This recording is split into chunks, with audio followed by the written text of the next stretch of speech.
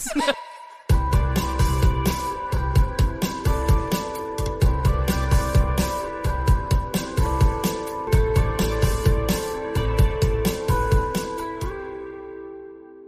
Trashlings, welcome back to another episode of the Demon Trash Podcast. Yay!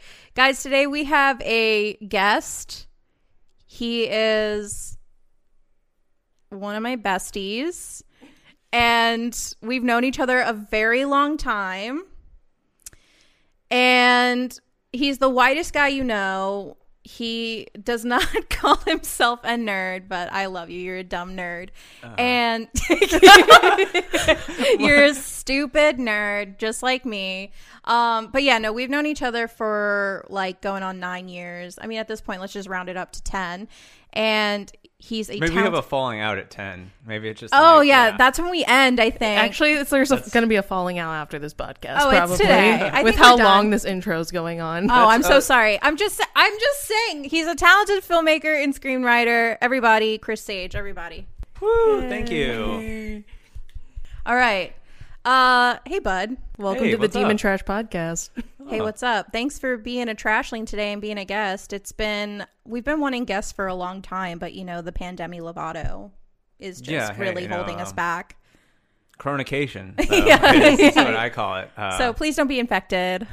No, I got my first vaccine. So. Oh, nice. Wow. Yay. He's better than us. It's so easy. Why didn't you guys get it already? Well, because I haven't signed up because we're Demon Trash. And she's an anti-vaxxer, so yeah. Just kidding. I'm waiting for people to turn into zombies or something like that. We're gonna get demonetized. Like I know. Like I want to be in my 60s and be like, if you had the vaccine at Moderna, and it's like, now you can collect a large paycheck. And I was like, fuck yeah, now I have a beach house. Oh, I see what you're saying. Yeah, I want to be. Okay. Actually, he's saying some truths here. like you know, because there's going to be a major payout, especially to the J&J. We can't go into this. We can't go into this. This is controversial. Guys, we're going to hop into what we always do every time and go into our Demon Trash moments.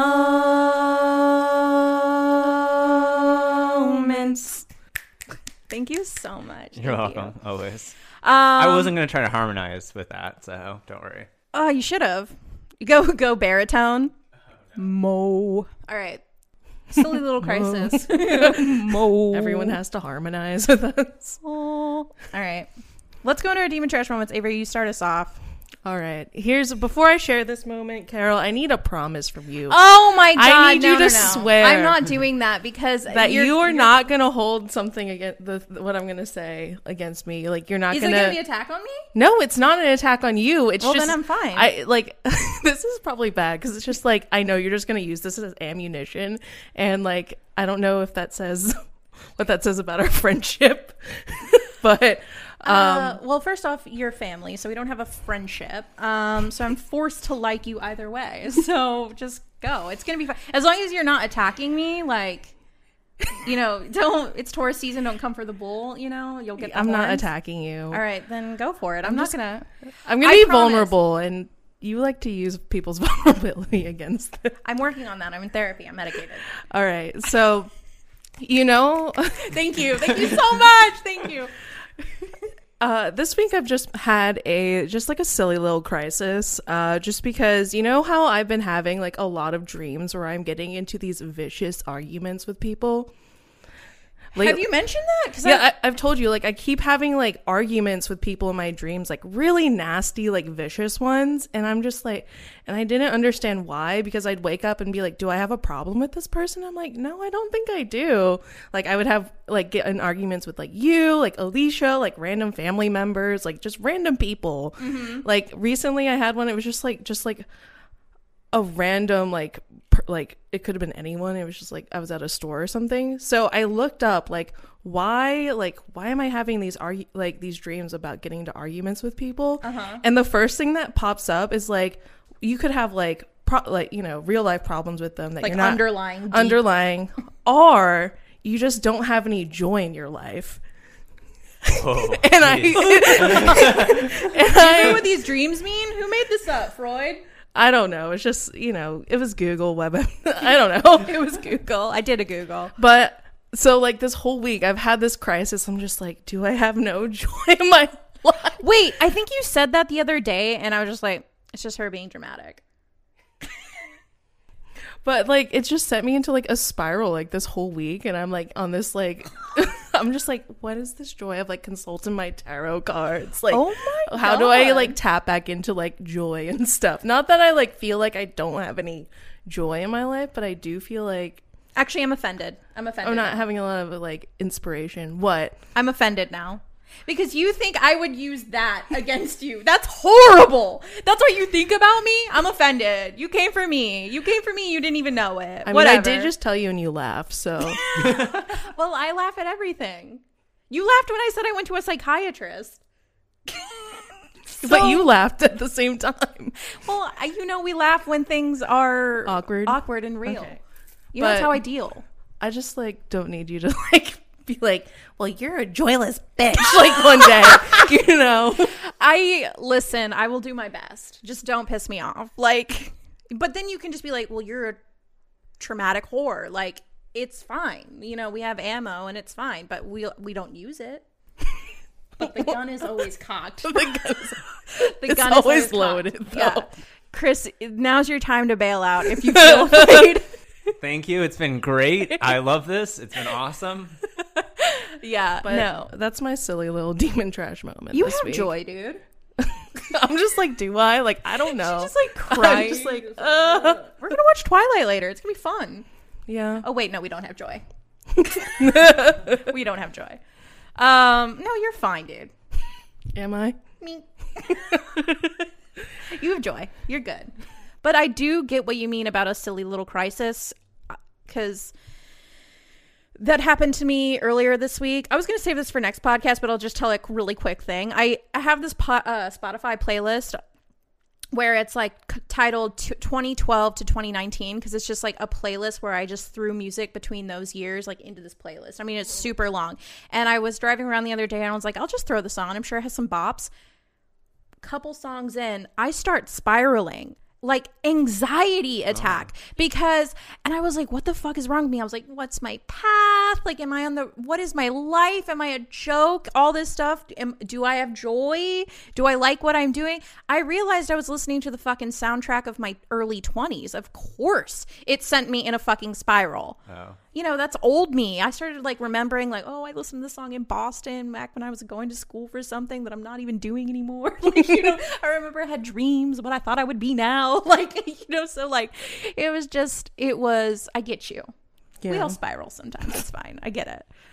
But that wasn't supposed to be a demon trash moment for me, because today we're doing something a little different, but I said one anyway. Today we're doing something a little different because Chris, you could have come on here and told a little demon trash moment, but we get it. You're perfect or whatever. So I'm golden role model. So yeah. I'm very pure. People always tell me that. Anytime I tell like a naughty story, everyone's just like, God, it's so innocent. But still. I know you're not that pure. I know, that's exactly. I've seen you in very impure states. Agreed. Yeah. So today, what we're doing is Chris is actually going to probably embarrass me. Am I already red? So like I said, we've been friends for like 9 years, so he's definitely seen me in some demon trash states. And so today he's actually going to tell a demon trash memory on my behalf, something that he's witnessed me do. So go for it. Let's hear this demon trash story about me that you witnessed. All right. Well, so obviously I have quite a few. I had quite a few, right. When thinking about this, because it's me and Carol have known each other for, like she said, like over almost 9 years. And so I thought long and hard, and so it's just like there's just so many to go there's just through. So many I can't even. And but so what I was thinking was so I don't remember the year, but this was at a time when me and Carol met back in the Lou. And that's STL. That's St. Louis, bitch. You better know that arch swaying in that wind. We know those facts. Yeah. Hey, go Cardinals. Right. Don't get shot. And for real. But like, be safe out there, kids. But yeah, and so me and Carol met then, and then she moved to Boston and made a mistake. Oh my god! I know I'm getting into the story. Facts. Yeah, I'm giving. This is a prologue before the story. This is the prologue. Thank you. You're welcome. And I'm spiraling again. Thank you so much. I feel like this was like in 2014. It probably was. Yeah. But so you were in Boston. And you came into town. Your boyfriend didn't come in with you. It was just you. Yeah. And so then I was like, got up to some mischief. So then let's see, what was it? So I was going out with a group of high school friends. And I was like, hey, Carol, you should definitely come along. Like, we're going to go do this thing. And then for whatever reason, we decided not to go to the usual bars we go to. And instead, we went to this one place that's kind of like, I wouldn't say fancier. I feel like we went down to like Washington Street. It was off Washington where we ended up. I know this story. Yeah, I know you know this story. Yeah, so anyway, I had a good friend, and she, this guy she was seeing for like the minute that he existed in her life, he had an apartment off Washington because he's a high roller. And so we went off Washington and we parked in his parking lot for his apartment, and then we went and we like had a really good time. We went to a bunch of bars. Yeah. We bar hopped and we went to a bunch of different bars, and Carol just got really drunk. I don't know how many. This is a great memory from this. One of my great memories is I don't know. We went to a bar and there was no one dancing. It was just everyone was kind of casually sitting. And then Carol was like, "Let's dance." Carol started dancing. I pulled him in the middle of the dance floor because everyone was in this fucking club bar. Was just standing around. I was like, "Fuck this!" Like I went out to the middle of the dance floor. Got that fucking place hopping, dude. No, it was crazy. No, I remember, and we were. Yeah, and it was so funny because like everyone started dancing with us, and we got everyone like in this bar to start dancing. We're like, "Fuck yeah!" We just lit this place up, and and then let's see, and then like me and Carol were getting pretty drunk. I had driven, I think, and yeah, because you were staying at your mom, so I had driven. Don't drink and drive. Yeah, I wasn't drinking then. Yeah, so I mean, not a lot, probably. I don't remember and stuff. I was. Who cares? Fine. This was a long time ago. Yeah, it's fine. I've already made up for those sins. And I've already repented. Yeah. And then there was those two guys that hit on you, and they were so persistent that you like flicked vodka in their face, and they still didn't go away. And men love it. They're like, spit on me. Men are great. They're awesome. So quality guys are always at bars, so you kids know. Yeah. You're always gonna meet the love of your life at a bar. For real. Yeah. Anyway, but it was like a pretty crazy night, and all my high school friends were like, dude, Carol's so cool, Carol's so crazy, because Carol was just like, you were like being a wingman to my one friend and all that stuff. And so I think I got her. Did I not get her laid? I think I almost did. You almost did. She got a number for sure. I don't think the guy ended up texting her, but you were like, hey bro, she thinks you're really cute, like give her a number. Yeah. And so we had this like great night, and we partied a bunch and stuff, and then we're like leaving, and we're leaving and we're going into the parking lot, and Carol's like, I really, really have to pee. It's that drunk pee. Yeah. Carol's it's happening. Like, and I was like, Carol, like, we were literally in the bar. Like, why didn't you go pee? And she's like, I just didn't want to wait in line and all this stuff. And she's wearing like a romper short. It's like I don't know what it's like. It's like a romper because it's all one dress, but it's this short. Is 2014. Okay. Oh, you're wearing a romper. I was wearing a romper. Wow. Yeah. It was a little scandalous, little mesh moment. Like, yeah. Sorry, go ahead. Yeah, so Carol, I just talk about the outfit. It was nice. It was definitely nice. And so then Carol was like, okay, like, I really need to pee. And I was like, okay, well, we're in this parking lot. Like, Carol's like, I'm just going to go pee in front of this car. And then I was just like, oh, okay. I was like, I mean, we could go pee somewhere else. Like, we could have gone to a place. You could have waited.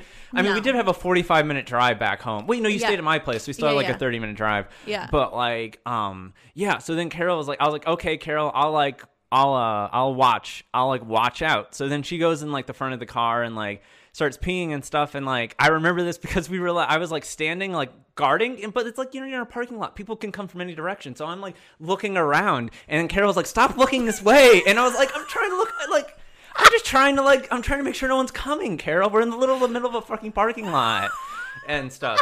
And then it's like I'm standing in the back of the car, and then like the stream of pee is like coming down. I peed so much. I remember that. You really, really did. I was peeing so much. But don't worry, the pee was like coming down from behind the car. It was really quite beautiful. It was like watching the forming of the Mississippi River, or like, it was really quite majestic. Yeah, thank you so much. No, I have one memory from that night because I did get really fucking drunk, so drunk, and I do remember like a little bits and pieces from that. And if I remember correctly, I basically pinned myself between two vehicles, put my back and like put my 2 feet on a tire, so I was like hovering like basically hovering over these two cars so that I would pee down and it wouldn't get my outfit. And I was in a romper, so I kind of had to strip a little naked. Yeah, you had to like, and I was like kind of like holding my fucking tits so Chris wouldn't see me. Anyway, it's fine. It's like, it was fine. He looked out for me that day. And then we were so lucky no one came. Like, we were like in a parking lot. Busy too. It's busy around there. Like, we were so lucky that like no one even walked by and stuff. So yeah. It was like it was meant to be. Yeah, it was almost like a perfect moment. Being in the parking lot. Being in the parking lot. On quite concrete. Majestic. Oh, it was right outside fucking, what's that thing in St. Louis that everyone loves? That's City Museum. What? Yeah. It was right outside of City Museum. Right by Washington. So I peed in that parking lot.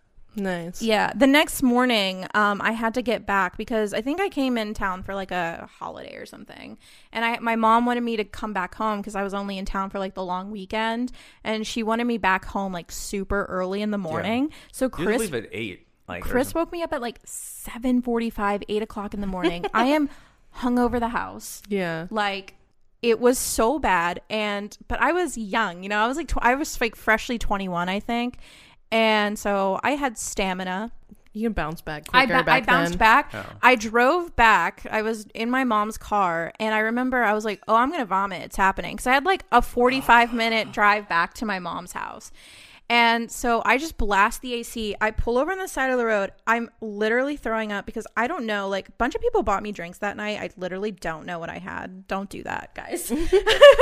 But I did get a lot of people you knew. Yeah, no, I did get drinks. I did get drinks from random guys. Guy. Yeah. I did get a lot of random drinks from some dudes.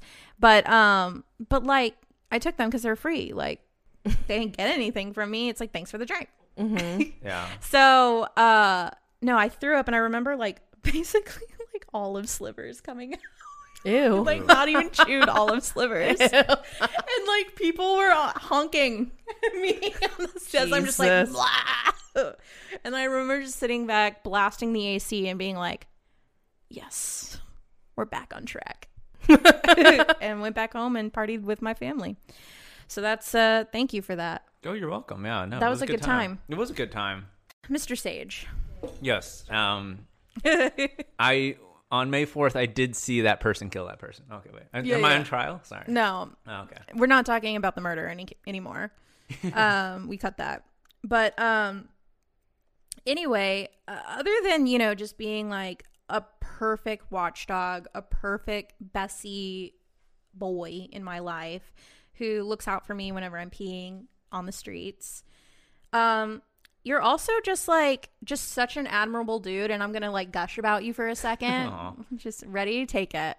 What I admire the most about you, Chris, is definitely your work ethic and this undeniable ability. Like, anyone who knows you cannot disagree that you have this ability to believe in what you're doing and then achieve it and execute. Like 100%.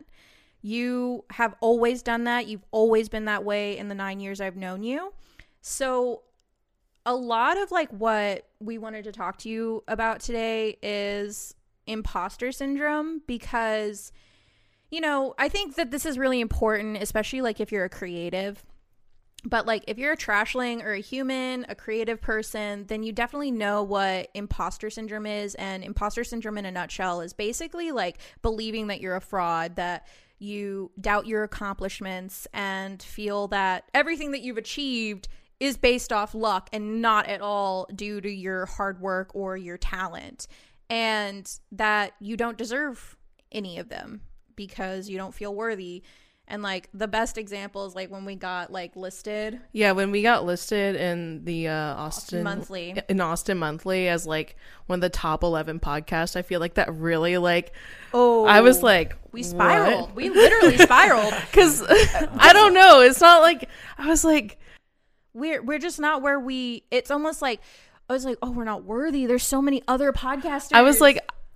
For some reason, I was doubting that we had a legitimate podcast. I was like, what? Like, you know what I mean? It was just like a typo. Like, I was like, edit like the a demon week track. Like, did they listen? Like, I know that they like. Did they actually listen to us? But then they wrote like a really nice thing, and it was like super nice and so, but like that was like the best example. Like we really were like, this cannot be. Like this is not possible. It was like almost unbelievable when I first read that. Like someone tagged us, and I was like, what? Hello? Like us in a magazine, like on a actual legitimate website? Like that's crazy. Demon trash? Not us. Like I've come to like accept it and be like, yeah, actually, okay, I think I do deserve this. But like, I feel like sometimes when you're first starting out or like when you're doing something, like especially when it comes to imposter syndrome, that like you feel like if you're not like making your living off of it, like you're like really like not like, for me, I'm not keen to be like, I'm this, like I'm a podcaster and a YouTuber. I've been working on it, but I've never been the person to be like, hi, I'm Carol and I'm a podcaster and a YouTuber. That just sounds fucking terrible to me. Like I'm getting better at it, but it's really hard for me. And like, I know this isn't true, but when I think of you, Chris, I don't think of that at all, because you've always been like, hi, I'm Chris Sage. I'm a screenwriter and filmmaker. Yeah. And you know, I always assume like Chris doesn't have imposter syndrome, but like, I know that you probably do experience it. And, you know, despite not doing, you know, not being a filmmaker full time and all of that, no shade. None of it. Like, a lot of us are actually, a lot of people that you would not believe it are not doing it full time or making money from it. And so, you know, but I've always known you to be like the guy who's like, yeah, I'm doing this other thing as a means to an end to achieve this. So, were you always this way? Were you always like, hi, I'm Chris Sage, I'm a screenwriter and filmmaker? Like, did you just like embody that early on? No, not at all. Not at all, obviously. No, you know, it's funny because like you had told me that you wanted to talk about this, and it really got me thinking about like my journey with like this, because like I do still suffer from it, and like, and I still do. I still have, so I really thought about my journey, and, you know, I feel like I did struggle with it, and, you know, and I remember being at a film festival like a couple of years ago, and then I was talking to someone, and then they were like, so what do you do? And they're like, oh, like, are you interested in like, you know, like, what kind of filmmaking, what aspect of filmmaking do you love, or like what do you want to do, kind of thing. And I remember being like, I want to be a screenwriter, like in that voice, too, little kid pulling at like. Chris used to sound like that. Yeah, right before puberty, probably did. Hell yeah. He's 30, so puberty was about 5 years ago. Yeah, for real. So yeah, I was born with this beard though. So, it was a weird dichotomy. Yeah. Yeah, no, it's but yeah, and I remember saying like, you know, like I just remember feeling like a little kid, like being like, I want to be a screenwriter, like standing in front of my elementary school class, being like with my like shitty drawings of me writing with a typewriter, like that's how I felt at this film festival, and that was literally like 2-3 years ago. Right. It was like 3 or 4 years ago, and then the woman remember looking at me being like, well, now I know you're not. And I was like, what do you mean? She's like, because she's like, you said you want to be. She's like, Chris, you've done it. You are. And I was like, whoa, what the fuck? I was just like, what? No, fuck no. I was like, you know, and I remember when she said that to me, I was just like, very like awestruck, because I was like, oh, and stuff. So still in that voice. Too. Yeah, that's the Mickey Mouse voice. I'll do it when I do impressions of people. It's just my go-to. But like I was very caught off guard by it, and I remember being like, oh shit, like, you know, like no wonder like people like I say I want to be, and that instantly lets everyone know that you don't believe it. And that instantly lets everyone know that you, down the line, when there's a fork, you might choose to go another direction. Oh, shit. Yeah, you know, and that's what I realize is that you know, is that like somewhere, like that's letting people know that you doubt yourself. So why would they give you a position if that? Why would they take you seriously? Why would they take you seriously? And why would she offer me a picture deal at fucking Warner Brothers if I'm like, I want to be a screenwriter? And then, you know what? It's like, she's like, cool. Well, like, good luck on that journey. And then next. Shit, dude. Yeah. Wow, this is blowing me away. Well, and so you know, like that had really started really influencing me. And then there's a really good it's somewhere deep in the archives of somewhere is the filmmaker Sam Raimi, the director and writer of the Evil Dead series and stuff. Yeah. He has a really good bit that he did that I had watched when I was like 18. He has a whole bit that he goes, he's like, you work at a grocery store, but then on the weekends, you know, you write a script, then you find some actors, and then that next weekend you film it, and then that next weekend you shoot it. He goes, you keep doing that every month. He's like, you're a filmmaker. No one can take that away from you. You are a filmmaker. Yeah. And I remember being like, he's not wrong. Yeah. Right? Like, he's not wrong because it's like, I'm doing these things, thus I am. You know, and I think that's something that like really always stuck with me but then I didn't believe it, you know, for a second there, and but really then I like after I had that conversation, so like that always was in the back of my head. But then when this person says that I know you're not now, I was like, oh shit, like I just need to start owning it, you know? Yeah. And I just need to start being like, I'm a screenwriter and I'm a filmmaker, and not be like, oh, I work at Goodwill, I'm a manager here, but then I also write, you know, and stuff like that. In my free time, I write, yeah. Yeah, and I want to, like, you know, like I wanted to be taken like seriously, and I realized that like it's really hard because you don't think that because you're not making a living off of it. So how can you say? I think that is like the biggest divide for like, I think especially for millennials.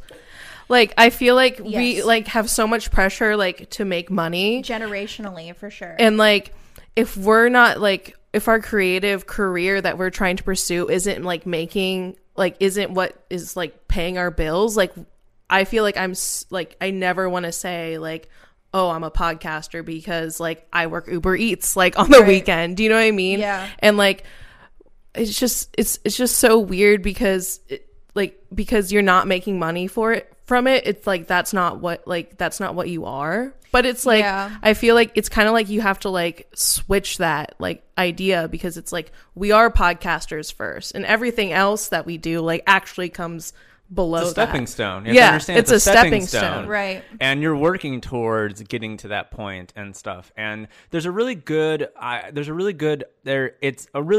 not expect to get this big of an insight from this movie, but it's called Fighting with the Family. It's produced by Dwayne "The Rock" Johnson. It tells the story of a WWE wrestler, and she, in the middle of the movie, the theme of it is, just because 1 million people aren't chanting your name, just because 1 million people aren't watching what you're doing, doesn't mean you're not doing it. And I think that to me is something like I am now, like I know now that like I don't have 1 million people like, you know, I don't have 1 million people watching me, but at the same time, like I can't discount the effect that what I'm doing isn't impacting people. Exactly. Yeah, I think that's 100% it. And I think that's why, you know, because we talk a lot about, you know, because like our generation is, you know, very... I mean, we are products of social media and sort of like always feeling like if you're not making money from it and you don't have an audience, then you're not worthy.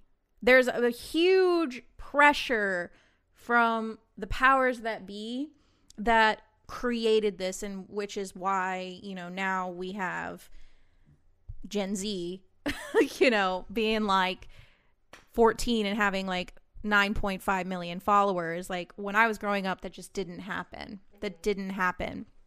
So like there is like this sort of generational millennial middle kid sort of thing that happened, that where our parents were telling us like, you got to go be lawyers, you got to go be doctors, you got to go make money, because that's what is important. That's like, you got to make it through life. Like, yeah, achieve your dreams, but like not really. But like, is it paying the bills? But is it paying the bills? But like the part time? Like I have a friend, and he is he's wanting to start his own like gym and things or something like that, and like, you know, his wife's dad is always telling him, why doesn't he just go work and do this? Why doesn't he just do this? And then he can then he can do it on the side. Like, why doesn't he just make money first? Like, why is he like trying to start this business up in the beginning? And I'm always like, and like, that's very much that generation. Like, my dad always asked me like, great job on like winning this film festival, but like, how's that going to make you money? And like, that's like his question, his bottom line question is not, are you happy with what you're doing? Do you feel fulfilled? Like, you know, like, it's always like, are you working? Yeah, are you working? Like, are you working? Yeah. It's like, yeah, I'm working. Like, I've had to be like, yeah, I'm working. The podcast is going very well. Yeah, it's been such a shift. And then, because my mom will always be like, well, you know, what I was talking about Uber Eats, and it's like, no shade to my mom. It's just like, you know, I think like there's such a emphasis on making money off what you're doing. And it's just like, it's very detrimental. It's extremely detrimental to people's identity as they grow up. And, you know, because here I am 28 and just like constantly, and I know like so many people, we all just struggle with imposter syndrome, but it's because of these thought distortions that like just everyone has. Yeah, because I feel like a lot of the times if I meet like creative people, they like tend to like really like undercut themselves. Like they're like, oh, well, I model, but for my job I work here. Do you know what I mean? Yeah. But it's like they always like, for me, I do the same thing. It's like, oh, like I'm a podcaster, I'm a YouTuber, but I also, you know, do this on the side to make money. I don't know why, like, like especially if I justify it. Yeah, and I have to like always feel like I have to like also like if they find out that it's not like super successful or like whatever, like that way I'm already like pre-preparing them, be like, oh, it's not that big of like, you know, like our audience is pretty, like it's first just starting out. Like I always feel like I have to like undercut myself, but it's like funny, just like because we don't get like thousands of listeners every month. Yeah, or like hundreds of thousands of views. Do you know what I mean? Like, but it's funny because like the term like fake it till you make it, like I feel like I always heard that growing up. But like I just like, for me, like I just couldn't do that. Like, you know what I mean? But it's actually like a legitimate thing. Like actually like, but it's not, you're not faking it though. It's like that's what you're actually doing. Yeah, it's like when we first started, it was a lot of like, we'd say fake it till we make it, fake it till we make it. But it's like, we're not faking it. We literally do this as like essentially our full-time job. Like we're working on this day in and day out. I put more hours into this, like more than I put into anything else going on, you know? Exactly. And the point is exactly what you said, Chris, is like, you're doing it. It's what you do. It's literally what you do. It's not something that you do on the side. It's what you do. No, it's the other thing, the means to the end, the thing that's helping you pay the bills while you do your thing is the thing that's on the side. That's disposable. It could be literally, it could be literally whatever. It's if just it went away, I wouldn't give a shit. If this went away, it would kill me because this is what matters the most to me, and that's why I do it the most. So I've been feeling that like as long as you're chasing like what you love and stuff like that, like everything else you want in life will follow. And that's kind of been my experience with filmmaking is, you know, like it's why I've always been like, oh, I'm a filmmaker and screenwriter, because I know at the end of the day, like if I just keep chasing that, like everything else I want will follow. And it really has. Yeah, you know? Exactly. And but yeah, I can definitely tell you that once I started saying like I'm a screenwriter and filmmaker, the next literally, kid you fucking not, that like I started getting calls of people being like, hey, I know you're a screenwriter. You're the only one I know. Do you want to write this like promo bit for me? And I've gotten like, not again, it's that thing. Like I wasn't getting paid millions to do it. So I was like, whatever. But then I realized that like, but I'm getting asked to do it. Yeah. Like I am the guy, you know, I still like work for 2 companies in St. Louis, and they're always asking us to, me and Steven, my co-writer, we write a lot of stuff together, they're always asking us to do story edits on their promotional videos, which are really small and they're not very big budgety things. But at the same time, they need a screenwriter, which is what you are. Exactly. Yeah. And so now I'm getting, I'm making revenue. Not a lot, not livable, but I'm making revenue, and so now I don't feel as like, oh, like I'm like a screenwriter in my free time, because like I'm like I'm making $10 here and but there, I was like, you don't need to know the amount, but I was like, I made it's like my taxes I'm writing, it's like, okay, and independent filmmaking, I was like, all right, $100, okay. It's just like, cool, but you know what, that's revenue for what I'm doing, and but that, to me, that doesn't define success, right? And it's hard because like that's what you guys are talking about, right? Is if your bank account, if you make a lot of money, like that's what defines success. And I think that's where this whole thing kind of goes wrong, because it's like you can't let that define your success. Yeah, exactly. I think especially for like artists and creative types too, I feel like those are the ones that like probably struggle the most with imposter syndrome and like wanting to keep pursuing this and like not giving up on it. Do you know what I mean? Because it's like, I feel like the journey might be a lot longer and a lot harder, because people always want to write off like creative careers and like creative like jobs and aspirations, and they're like, there's no path. There's no direct path. It's not easy. You'll bounce around for like ever but you have to like stick to it. You know what I mean? Exactly. And also you hear a lot of times, and I mentioned it earlier, a lot of people always say, oh, I got lucky. How many idols in like filmmaking, podcasting, whatever it is, how many of your idols have you seen say, well, I got lucky one day? Kanye saw a thing I did, and that's what happened. We have to stop saying that we got lucky. You just put your talent out there, and like you said, it clicked. Somebody was like, well, we need that. Like, we like that person's talent. You know what I mean? Like, Kanye can literally have anybody he wants. Like, why would it be luck that he would choose you out of a group of people? It's because you had the talent. It's because you worked hard. Yeah. And like, that's my example. And it's like, but that's what we get a lot of the time is like, I just got lucky. And so then we emphasize the people who are still working to get to where they want to be, what they define as successful, as I just need to get lucky one day. I just need that video to go viral. I just need whatever. I just need one person to see the script, or one person, exactly. And I feel like we really need to stop doing that. It's just do it, do the work, and it'll happen. And I feel like a lot of what you said is like, because we talk about this sometimes, is when you say I am this, you are in a way it's self-visualization, it's self-actualization, and then that's what manifestation is. You're manifesting those things to come into your life by stating I am.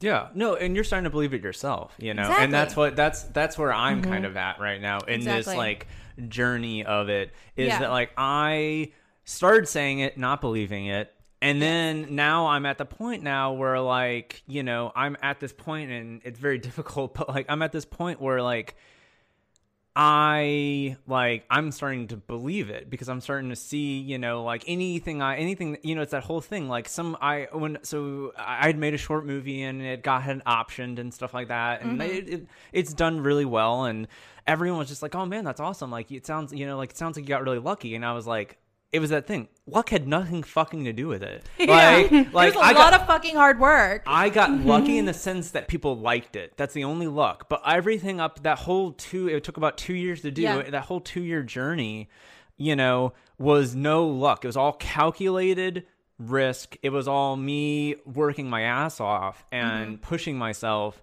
And I think that's like, so I totally agree with like the lucky bit, because it's like, I didn't get lucky. I put myself out there. Yeah. And I was confident, and I was like, I'm this, and stuff. And I remember in the emails being like, sincerely, like Chris, writer, filmmaker, right. That's fucking badass, because I feel like Avery and I are just like just getting there. I think, yeah, it's just getting there. And it's like, we've been doing this, for 2 years now? And I'm just now starting to tell people, because when I worked in production and filmmaking, I'm just now starting to tell those people who still hit me up to go back to work, and I'm not going back because I've decided this is my job now. And, you know, I'm just now starting to tell those people, they're like, oh, what are you doing now? I'm just now telling them this is what I'm doing. And they're always like, that's amazing. And guess what? It kind of brought more opportunities my way that I can't take because I'm so like, I can't do that because this is my job. I can't take on another job. But it's kind of crazy when you're like, oh, yeah, well, this is what I'm doing now. They're like, oh, well, that's great. Next thing I know, I'm getting editing jobs. Like, people want me to edit their movies. And I'm like, I'm a novice meme editor. Like, that's what I do. I don't think you really understand. But that's the thing. Like, if you are really just putting yourself out there and like self-actualizing, and like, that's the other thing I wanted to talk to you about is like, when you started doing that, were you worried about other people's perceptions, or did it matter to you because you were like, well, I'm a writer and screenwriter and I know that, so I don't care what other people think, that, oh, they see me at Goodwill and so they're like, oh, I'm not a filmmaker, but I know I'm a filmmaker because I'm making a movie. It definitely was like, it was like half and half. Like, there'd be times when I would be like really hard on myself because someone would say like, well, I guess that's not working out for you, as you know, people do, when you're like not doing it for a living and you're working somewhere else. And so it definitely, the only place that I feel weird is when I've gone to bigger film festivals and I've talked to like actually really well established filmmakers. Yeah, that's the only time when I become like. And it's hard because I try to stay my ground of like, I'm a screenwriter, I'm a filmmaker, and here I'm talking to someone who like, you know, just got into Sundance, like Institute, you know, and like and its movie is played in like every big country in the world, and I'm sitting here and they're like, you know, like they're not much older than me. It's not like they're like 50. Yeah. They're like, you know, in their mid 30s. And so like that's the only time when I start really feeling like I'm not going to call myself a screenwriter because like they're going to call it out. They're going to call my shit. And you know what though? They don't. And I realized that the first time they never do. The first time that I was like, oh, I want to be a screenwriter, I went back. I defaulted because this guy was just really talented. And then I remember having a long conversation with him, and I remember telling him this, and he was like, dude, don't. He's like, I don't. He's like, I was where you were, man. And he watched my short film and all these things, and he's like, dude, you're fucking talented, man. He's like, aww, you know. And it was just like, I was like, oh shit, like I have every reason to be, just say I'm a filmmaker, because again, it's like he pointed the same thing out. He's like, you did it, dude. So like, you are. Why are you scared? And he's like, you know, you don't have to sell a movie at Sundance. You don't have to become like, you don't have to be directing like, you know, King Kong vs. Godzilla 2 to be like, you know, this big director and stuff like that. And you know, and I think that's, to me, like, I'm still in that weird place when I'm around like the next level people, I tend to You're around the people that you perceive to be successful. Yeah. So it's almost like breaking the matrix, dude. It really is. You kind of have to like break the simulation, because you're essentially breaking like the rules that we put on success in society and like what we deem as a society to be successful. So you've cracked the simulation. Yeah. You're fucking Neo. Well, so the biggest thing I've learned from those experiences is that I still say I'm a filmmaker and screenwriter, and you know, and then somewhere I'll state that I don't do it for a living. You know, I don't make money off of it right now. You always slip that in. Eventually I do. Yeah. You know, it's just like, you know, and I try to be humble, and I try to ask them for advice. And that's to me where I've learned is that's the line, is like once you start kind of faking it and start acting like you're like this big shot like director or filmmaker, and that's when they start seeing through stuff, you know. And then instead of that's a big one. So I realized when I'm amongst, you know, people who I see that are really successful, I do tend to underplay myself a little bit, but I also do that in a sense. I also do that because I want to show that I'm eager to learn and I want to be better.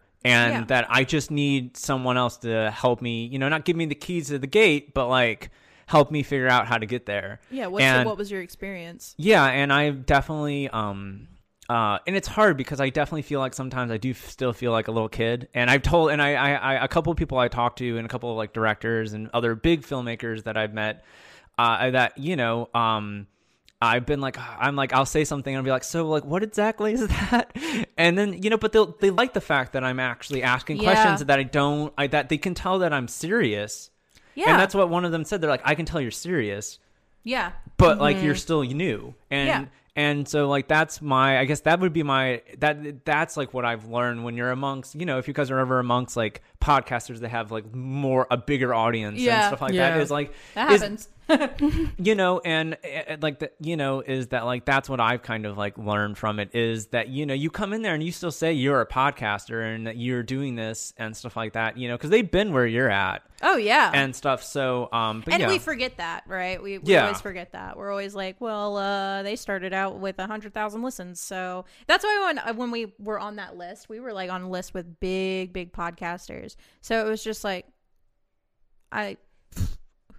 who gave you this information? How did you find us? But it's just like, you know, it's crazy because you always have these like little instances where people are like, oh yeah, I saw your stuff, and like every time you like, it's like you're like, I can't believe they've seen that bored? Anything that I've done, or like, you know, what like I've seen rabbit hole did you go like down? I've seen your your Instagram post, and like people, like we went to like a podcasters meetup, and like all these different podcasters, everyone came up to they're us, like, you're the Demon Trash Girls, and we were like, oh, what the fuck? Get away from me. Oh. How did they know? And it was like also like reassuring, and that's when I felt like the Austin, like I feel like that article gave me like not authority, what am I looking, legitimacy.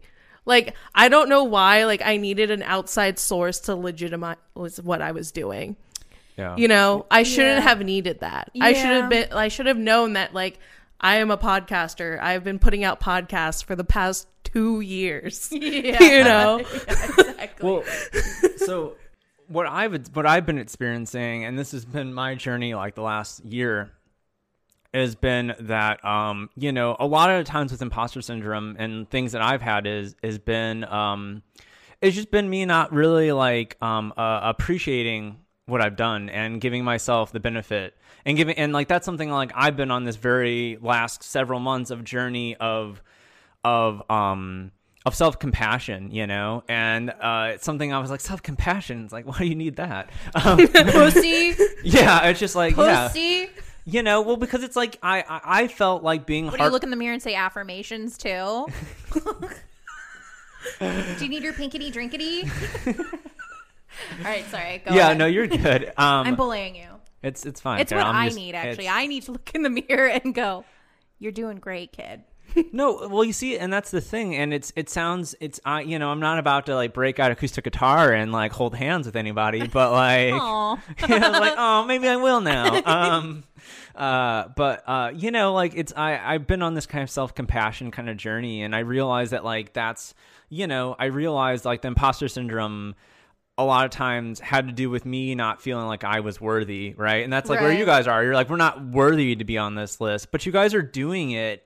You're working hard. You're putting the hard work in there, and you might not feel like, quote unquote, you're having the results that you want, but like people are taking notice, and that's all you need right now is you're building momentum right now. And I think it's really hard because it's like I've been on a big kick of telling people that, like, you know, like, and it's so weird because it's like I had realized I started doing it myself, or, you know, you like, you know, not necessarily you looking in the mirror, but then also being like, you worked hard and you deserve this. Like, and that's where I've been right now is like, it's super hard to do. And you almost like, you're much rather like, you know, like put yourself down than give yourself a benefit of a doubt and congratulate yourself. But like, I really look at like my journey where I've been as a filmmaker, and I started being like, you know what, I am fucking good.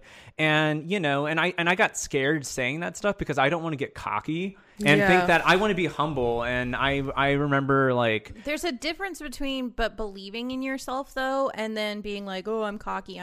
Like, it's okay to be like, no, I'm talented, but I know there's a lot to learn. That's the difference, is like when you meet somebody, and we've all met them, where they're like, they made one fucking short film or they have a podcast and they're like, yeah, well, anyway, I'm good. Like, you know what I mean? Like they feel like they don't need the advice because what they're doing, like their shit doesn't stink. So like they don't want the advice. They don't need to have the conversation. In fact, I need to be giving you the advice. That is where you don't have to worry about it. You know, like I feel like the difference with you is you're always wanting to learn. You always want to learn. And if you stay, like, I think that's the other thing about imposter syndrome, is that it comes along with the territory of feeling like when you're a creative, or just like, I feel like a perfectionist in general, like there is this overwhelming feeling of never being satisfied with what you're doing. You're like, I know I can do better. I'm never, even though I'll really like something that I did, I really like an episode, it's just like, I'm just not where I want to be. It could be better. And I feel like that's good. But at the same time, like I do need to remind myself, like, but I'm doing it and it's good. Like, you know, like I'm it's the problem of like I'm never satisfied, and I think that's a good thing, but also stopping to say like, but what I'm putting out is what my best is right now, and I know it'll just get better. I'll keep getting better and being satisfied with that right now. And you're going to keep growing. Like, exactly. And I think that's totally, I think people always are scared of wanting to know everything. And it's funny because like I was actually having a conversation with someone yesterday, and she's a nurse, and she has imposter syndrome. So it doesn't have to be it doesn't have to be with creative at all. It can be anyone, like women in STEM, you know, stuff like that. Yeah. Like I remember when she told me she has it sometimes, I'm just like, but you're a nurse. And I was like, you know, and she's like, because she got a new job, and she doesn't feel like she knows everything, and so she feels like when she just very much that feels like she shouldn't be here, like. Yeah. And stuff like that, and because she doesn't know as much everything else as those nurses or these other people. Yeah. And I think and I think that's like definitely something that you have to kind of like look at sometimes, is that, you know, like it's okay not to know everything right now. And I had a problem with it too, where it's okay not to know everything, and it's okay to like keep growing. It also holds you back because maybe you haven't even like started something. Yeah. Maybe you haven't gone to school for like whatever it is that you want to do. Like sometimes that can hold you back because you feel like, well, I need to know every fucking thing about this thing that I want to pursue before I start, so I don't look like an idiot. Yeah. And that's really detrimental thinking. Go for it. Just do it. Just do it. You'll figure it out. Also, like, always be open to like constructive criticism and stuff like that. Yeah. I think that's was reading like another thing of like imposter syndrome. It's like you don't want to hear any criticism because like you can't, like, you'll like shatter your illusion. Yeah, exactly. You know. And it's like I am a piece of shit. Like, you know, constructive criticism, it does not. It's that's how you grow. Yeah, exactly. And just like also like just taking time to like recognize your achievements. Like just because it's not where you want it to be, you have achieved something though. Just by doing it, you're achieving it. It's okay to not be satisfied. I think it just makes everything you do a little bit more exciting. Imagine being satisfied all the time. That would suck. I feel like it would suck. It would get boring.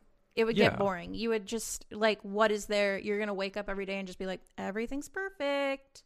Like, no, like you're never going to keep wanting to keep going, and you're never going to have anything to fuel your creativity or whatever it is that you're doing. So and I also feel like a lot with what Avery just said is, because I've definitely done this, where I have a vision of where I want to be, and I just keep moving towards that. Yeah. And I really don't slow down. As Carol knows, like I am always you're doing go. I'm always go, and I'm always doing like 8 things. That's what I was saying. Your work ethic is insane. Like you are definitely the kind of person who's like, I will not sleep. I will not eat. I will do whatever it takes. Even if I worked 18 hours that day, I am going to go and focus on whatever it is I'm trying to do. Like, your work ethic is crazy. Like, you put everything into what you do. No, I mean, it's admirable. It really... You have a drive that I really admire. But I doubt myself like every second of that. But I always tell myself I'm so much closer to the finishing line, and the only way I'm going to fail is if I stop running. And that's my mindset right now. But then put that on a poster with like a cat like reaching for something. But I think sometimes what I've been doing the last couple of months is, and what I started doing, and I think really started helping me really believe in myself a little bit more, is I started slowing myself down and really looking at like everything that I've done and realizing like, wow, like I am good. I am doing this, like, you know, and I think that's something that like is, always like, and you guys have done it. Like, I mean, like you guys have done that. Like, or you guys have accomplished a lot already, and it might not feel like it, but I think you guys have grown, and you guys are getting better, and you guys are maybe not at that pinnacle where you think you want to be, but you guys are growing, and you guys are getting better, and you're pushing yourselves a lot more. And I think that's like, we actually brought Chris Sage on to be our consultant for today. I'm everybody's cheerleader. Is like, we brought you on to be a guest, but you're actually here to be a consultant on telling us that we've grown. Hey Trashlings, we just wanted to remind you all to follow us on our social medias. We don't want you, our besties, to miss out on any of our content. So make sure you follow us on Instagram at Demon Trash Podcast, TikTok at Demon Trash Cast. With YouTube, we have 2 channels. We have the Demon Trash Podcast channel, which is the one you're watching this podcast on now. And then we also have our Demon Trash YouTube channel, which we just do a lot of fun content, like movie reacts, and we'll be playing games, and we're just our goofy gal selves over there. But you can find all of this info at demontrash.com, which is going to be updated weekly now. So go over there. It has everything. Also, guys, don't forget to rate and review us on whatever podcasting platform that you are using. It really helps small shows like us out. Give it a 5-star rating. Go on. Don't be shy. And if you have Demon Trash friends, which I know you do because you're a disgusting piece of trash like us, go and tell them. Share it with them. I'm sure they'll like it since you like it. You disgusting piece of trash. And if you like what we do here, you want to help us keep the lights on and spare some pennies, you can support us over at anchor.fm/demontrash. Again, that's anchor.fm/demontrash for as little as 99 cents a month or whatever you feel like shelling over. It is the reason why we have these lights in this studio space now. This is Xander, our boy. And you guys help us do all this for you. So thank you guys so much to all the trashlings who are already doing that. We really love you, and thank you so much for your support. All right, back to the show. So, Chris, you know with Demon Trash, because you're such a long-time listener.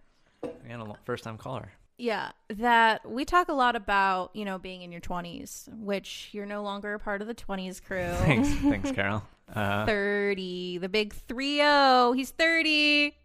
He's 30. I'm just kidding. Well, like we look at it with people always think I'm like younger now, and I'm I was like, really? God bless you. I always forget that you're 30. Yeah. Like I always forget that you're older than me, because you're so young at heart. I think you have a boyish innocence about you. Again, with the boyish innocence. But with everything we've talked about, like, do you feel like age has anything to do with it? Like, do you feel like, because you always hear all the time, like throughout your 20s, like when you're 30 and up, like it gets so much better. You know what I mean? Like there's always that, like, but then there's also like the saying of like the 20s is the time of your life. It's the prime time. But then when you're like getting closer to 30, everyone's like 30s is prime time. You know, I feel like it goes up and up and up and up and up.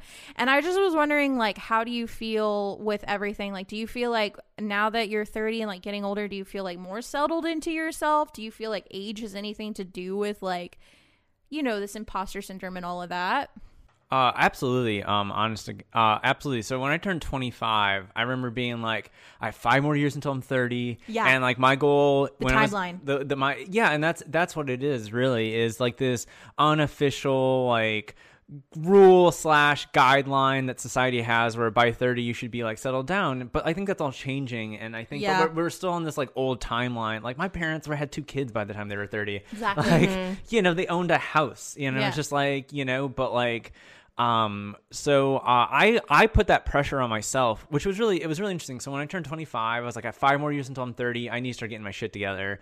And now being 30, the last 5 years have gone by a lot slower. For me personally, have gone by a lot slower because I've been waiting on things. So like I've been waiting. Oh, interesting. So I felt like because I was working on these projects and I was waiting on them, and like so stuff kind of went by a lot slower. But I had put these like silly timelines on myself where I was like, by the time I'm 30, I want a movie in like a theater and stuff like that. And like, wow, really? Yeah, but you know what? That's such a I don't mean to laugh. It's just like I totally get what you mean. It's like you're like in 5 years you have this like sky limit goal. You're like, I have to get there.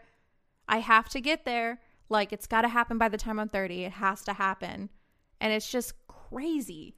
But then I realized that like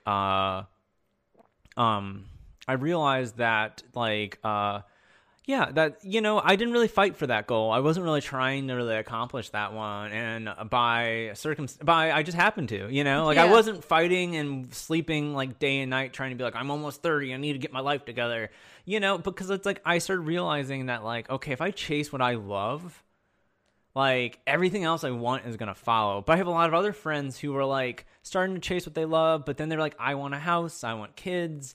And they're like, and, and some of them are women, some of them are men. So like, they kind of settle down. But for me, I was like, okay, I'm just going to keep chasing. Like, I want to keep going after like what I want to do. And so I think a lot of times it did have to do with age, but there's 2 pieces of advice that really just like made me all of a sudden, like I was running around and like, doing 80 things at once. And then all of a sudden I heard these 2 things of advice. And all of a sudden I sat down and was like, all right, gonna watch what's on Netflix. Give it to me. So 2 things is your 20s are for figuring out what you don't want to do. Your 30s are for figuring out doing what you want to do. Wow. Yeah. And that was like it really hit me because I realized that like I'd done everything under the sun in the between 20 and 29. Like I worked at multiple places. I'd been managers multiple times. I had done indie filmmaking for like a whole year, freelancing. I had done editing. I had done motion graphics. I had done animation. I had made like 5 short movies in that 10 years. And I really realized like by the time I was 30, I was like, okay, I've done all these things. Lots of this stuff made me unhappy. Yeah. But the only thing that made me happy was making my short film, pursuing full-time writing in the last 2 years. And now I'm 30 and I'm like implementing all of that. But the nice thing is I have this 10 years of experience of everything I've learned.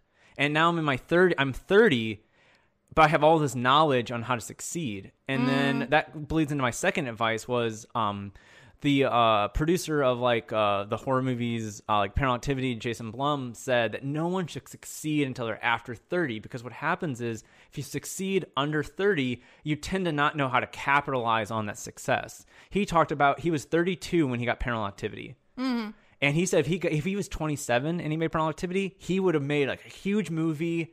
And then Blumhouse would have gone out of business, and we would have never had like Get Out and all these other movies. Yeah, Blumhouse, yeah. Yeah, and so he talked about that, like and that really comforted me, because that let me know all the failures that I've had, all the short films that like have 2 views on YouTube still, like all those things were just preparing me to know how to capitalize on my success. And now once we made the short film, and then we got optioned by a studio, all of a sudden I was like, okay, I'm going to use this and this and this to propel me even more forward, versus if I was like 25 and I got in this deal, like I would have been like, I'm some hot, like rootin' tootin', like guns blazing kind of, I'm going to buy like 4 pinball machines. Like, and those 2 pieces of advice have really eased me down. I'm being like, okay, like, you know what? Like, I'm going to turn 30, and in my 30s, all of a sudden, all these life lessons I've had on top of these career lessons I've had are all going to start coming together. And that's the last year. So I turned 30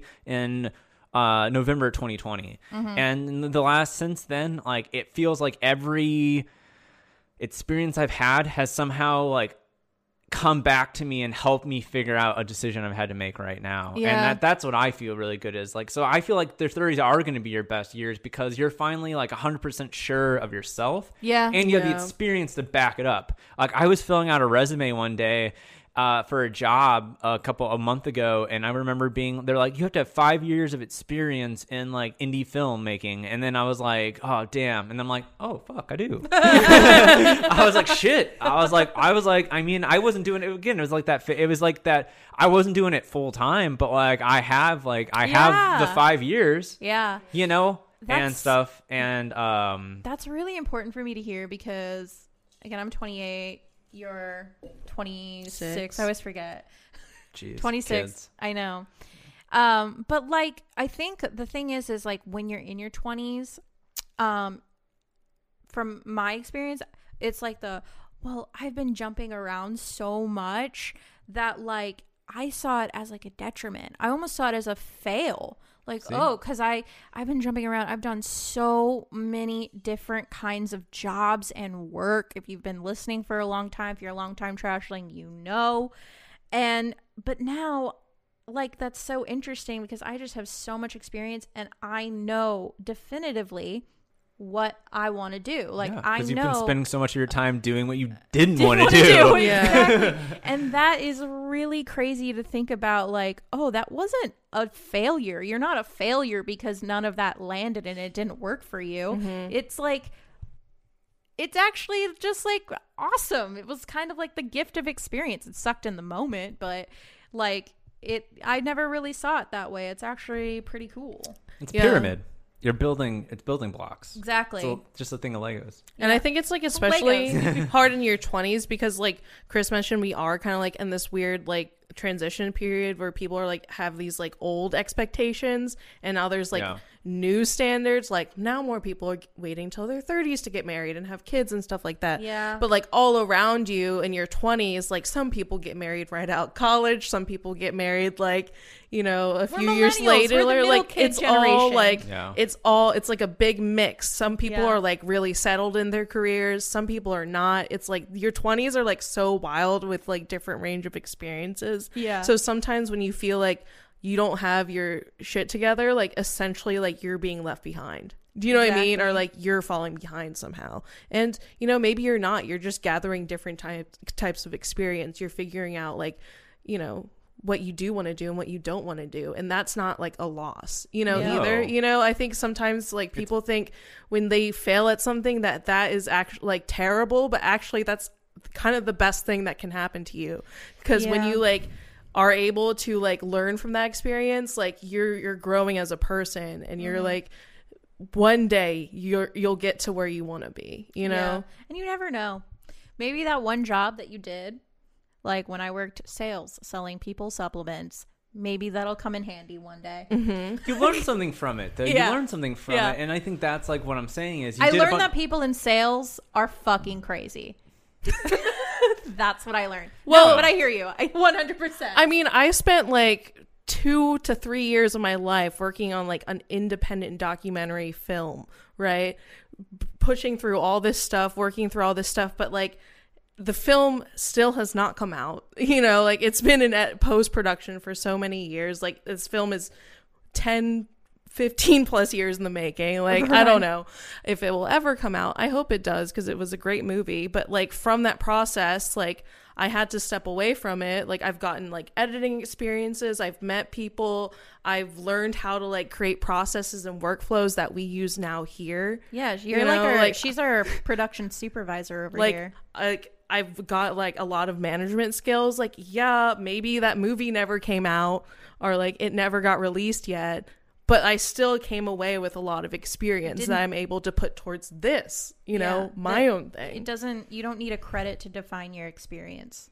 Yeah, no. And I think that's what's hard is that like, you know, it's hard to see those things as positives because they didn't necessarily go, you know, again, this whole thing, they didn't get you a lot of money, right? They didn't get you go anywhere. Yeah, whatever. Yeah, they didn't get you the money and then thus they failed and stuff. And so I think that, but you got experiences out of it and you got things out of it. Because I look at everything and like when I've been put in situations and I've used like everything, like anything from like my sales skills to my management skills to like things I learned on this film set, things I learned on this film set. Yeah. And I've used those all at like in like 1 hour of work right now where I've been like, holy shit, like, you know. Yeah, that's what that's one of the things that's why I really wanted to talk to you, because I feel like if there's anyone I know that is able to just like, I've heard you so many times be like, you know, when you talked about crowdsourcing for a film and how your experience as a manager at Goodwill was actually a huge help in you've said that to me, and I was like, I would have never have thought that. Like, where he was like, yeah, being a manager at Goodwill was really, if I was not there, I really don't think like I would have been as successful as I was with crowdsourcing for my film. And which, you know, you ended up selling and was probably going to be on Netflix someday. So yeah, you know, one can hope. We can hope, but out of your hands, you sold it and you did it. But that's just so interesting to me that like, because everyone just always just, you know, assumes, well, if I don't have experience in that one thing that I want to be doing, then it's not good enough. Everything I did was a fail. Everything was a waste of time. It's not a waste of time. It wasn't a waste of time. And, yeah, that is really, I think, like, that was good for me. I needed to hear that because, you know, I left college because, you know, after college, there's just like, when you leave school, you have this whole wide world and you think, this is it. It's going to be fucking amazing. It's just like how it is in the movies. And then you're just like, look at all these oysters. I'm going to crack every one of them open. And you stand on this cliff looking out at the world and you're like, oh, fuck, no one told me it was this fucking big. Like, no one told me it was this fucking hard. Why didn't they say this? Why didn't they warn me? And then you're, like, going out there and you're like, oh, shit. Who the fuck actually knows what they want to do when they're 21, 22, 23? It's a big decision. It's a lot of pressure. It's a lot of pressure. And maybe you were one of the lucky ones. And you were like, well, I knew what I wanted to do. I went to school for it and I got it. Great. Amazing. That's awesome. Yeah. I don't know a lot of people like that. Yeah. I mean, I always feel like it's always hard because like I feel like I was 18 and I made a really shitty YouTube movie or a YouTube skit. And then I was like, I made that and I was like, this was so much fun. I love this. And then I watched Pan's Labyrinth and then I was like, all right, well, I want to be a filmmaker for the rest of my life. Yeah. And I've gotten really lucky where you were 18 when you realized that. Oh yeah. And so I was like, and I went back and forth and I was like, oh, I want to really, like, I want this traditional life and like a family. And I just don't feel like I'm going to get it if I pursue this big dream that everyone's telling me is impossible at 18. And you're like, okay, thanks. But I remember seeing Pan's Labyrinth and being like, I love this fucking movie. I want to make movies like Guillermo del Toro. And I absolutely did not ever do that. But I was like, I want to make movies for the rest of my life. This is the only thing I love. This is the only thing I'm good at. And here we are in my almost over 10-year journey. Uh-huh. And, you know, it's like, I'm doing it. And now I'm doing it and I pursued it. But I've definitely gone through a lot of different avenues of being like, maybe I'll just do this. Maybe I'll do this. And then like in filmmaking and maybe not be a writer or a director or something like that. So I've gotten really lucky and I knew what I wanted to do and I still spent 10 years figuring it out how to do it. Mm-hmm. And I think you guys have you have a very different story in that way because you guys have been on multiple different paths and then hopped around, you know, and stuff like that. You were on highway to like therapy town, and then you were like, let me get off of this exit. Yeah, you're right. We did do the, we were like, what? Yeah, it was just, because you start to feel like, well, you know, we're not a sex dating podcast. Where else do we fit? We're going to have to do self-improvement. You know what I mean? Because like you start to and you're not funny, so you can't do we're so not funny. So not funny. Just keeping you grounded, Carol. Yeah. Thank you so much. Yeah, you're welcome. I totally and now it's just like we're going to do what we want to fucking do, and that's what and when we did, it was just like clicked. Yeah, I feel like for me too, like a lot of like I think when YouTube first came out, I was like, I want to do YouTube. Like this is so roundabout. And then like for some reason I was like, oh, I want to go into film and stuff like that, or it turned into like filmmaking or something with journalism, something with this, like I was editing. I was like, oh, I can be a video editor, Mr. Worldwide.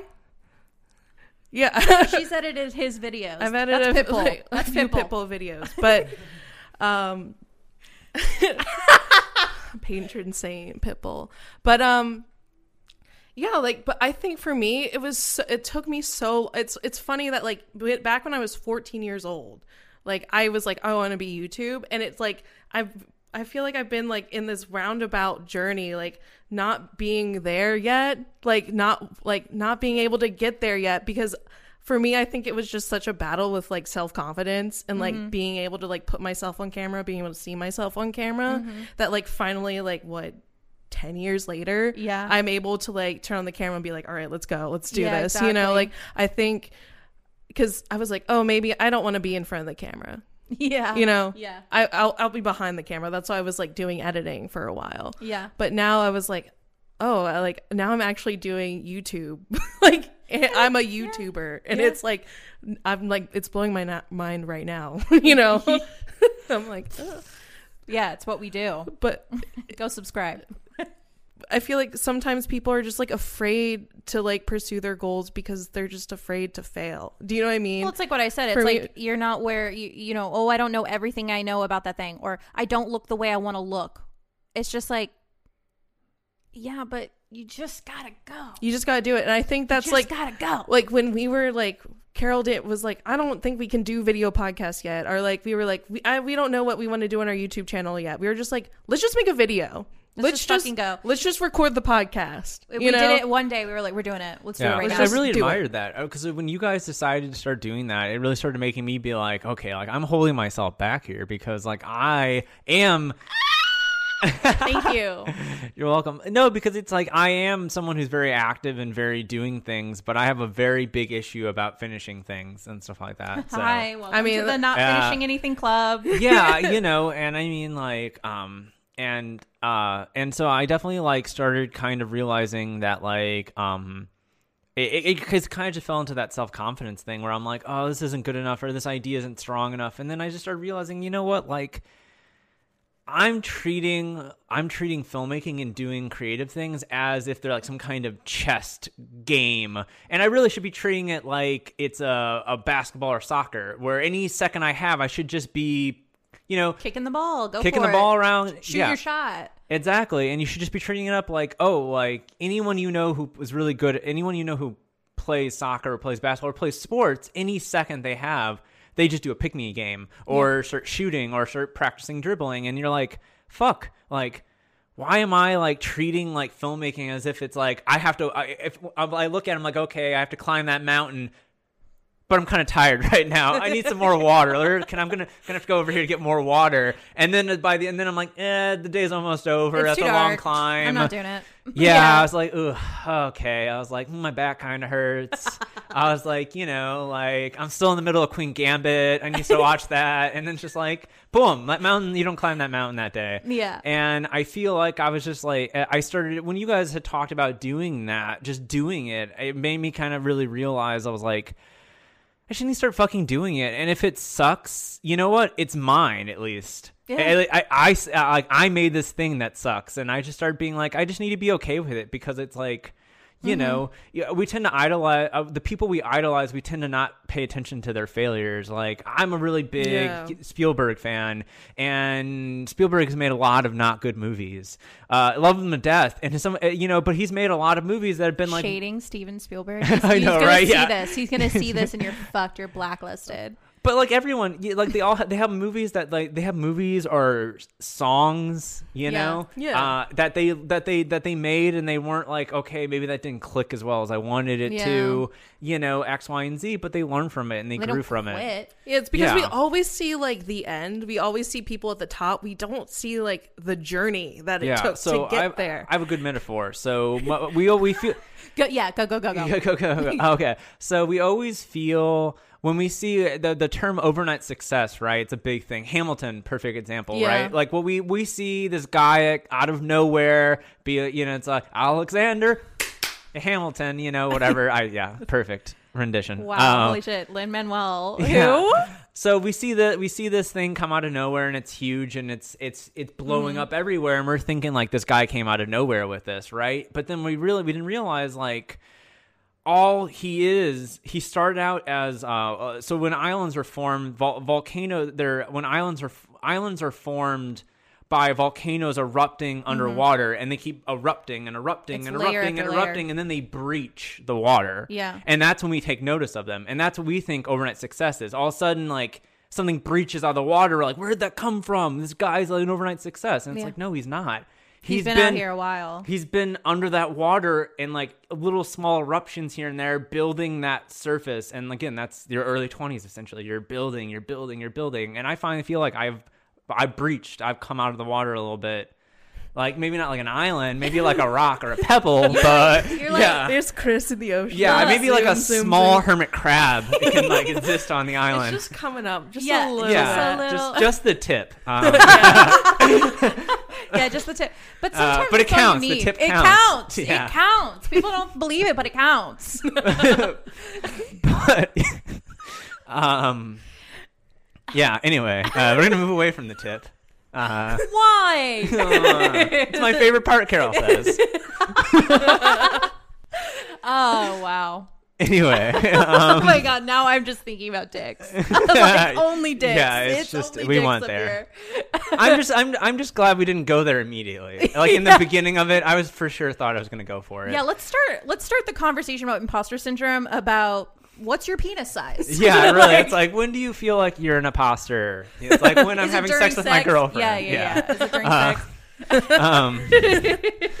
But no, and I think that's something that that's something we don't see, and I feel like that's I'd heard that metaphor at some point in time, and I was like, it made me feel really good because it made me it kind of really goes really well with your 20s of figuring out what you don't want to do, and that like small eruptions and then finally breaching and stuff. And and I think that's like a lot what we kind of that's like a lot of like your 20s are, is you're just you kind of think these people are build up your volcano. Yeah, exactly. Build up your volcano. Yeah, like put it on a shirt. Yeah, exactly. It's like I didn't say it like that. You're like, build up your volcano, and like you'll just like react. And, oh my fucking God! And stuff. Whatever. So you'll make magma and stuff. Well, speaking of tips, you said something. We were talking on the phone before we like prepping for this, and not to toot my own horn, but apparently I said, what did I say last episode? What?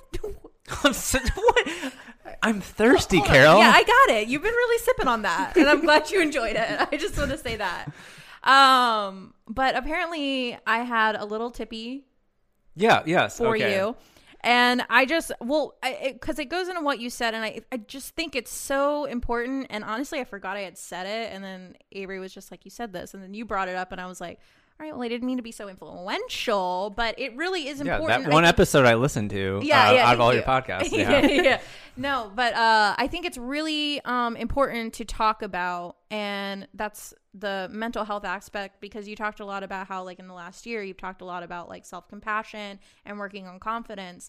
And at the end of the day, like, that's mental health. That's related to mental health. So I just wanted, to, like, hear what you had to say about that, and like how you feel like that's important to your journey with settling with yourself and like kind of dealing with imposter syndrome and achieving your dreams. I feel like it's really hard to do when you're struggling with yourself.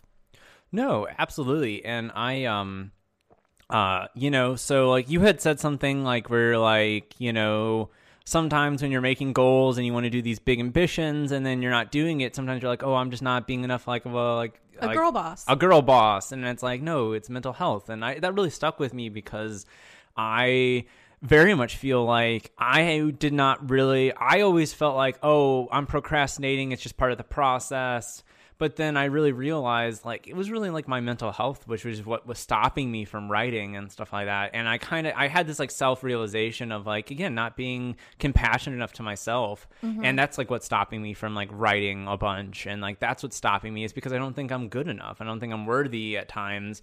And then I start writing something, and then it kind of starts, and then I feel like, oh, this is getting jungle. This is getting like the dialogue starting to sound stupid, and the scene's not going anywhere. God, this is fucking hard. And then I like stop, and then you write like a page, and you're like, great, like, you know. And I felt like being hard on myself has really built me up on to a mountain, to like where I'm at as far as success, of always never being satisfied with like what I've done, and always pushing myself to be better. And even when I was in film school, I never thought I was a great filmmaker. I never thought I was the best. I was very quiet. I was very shy.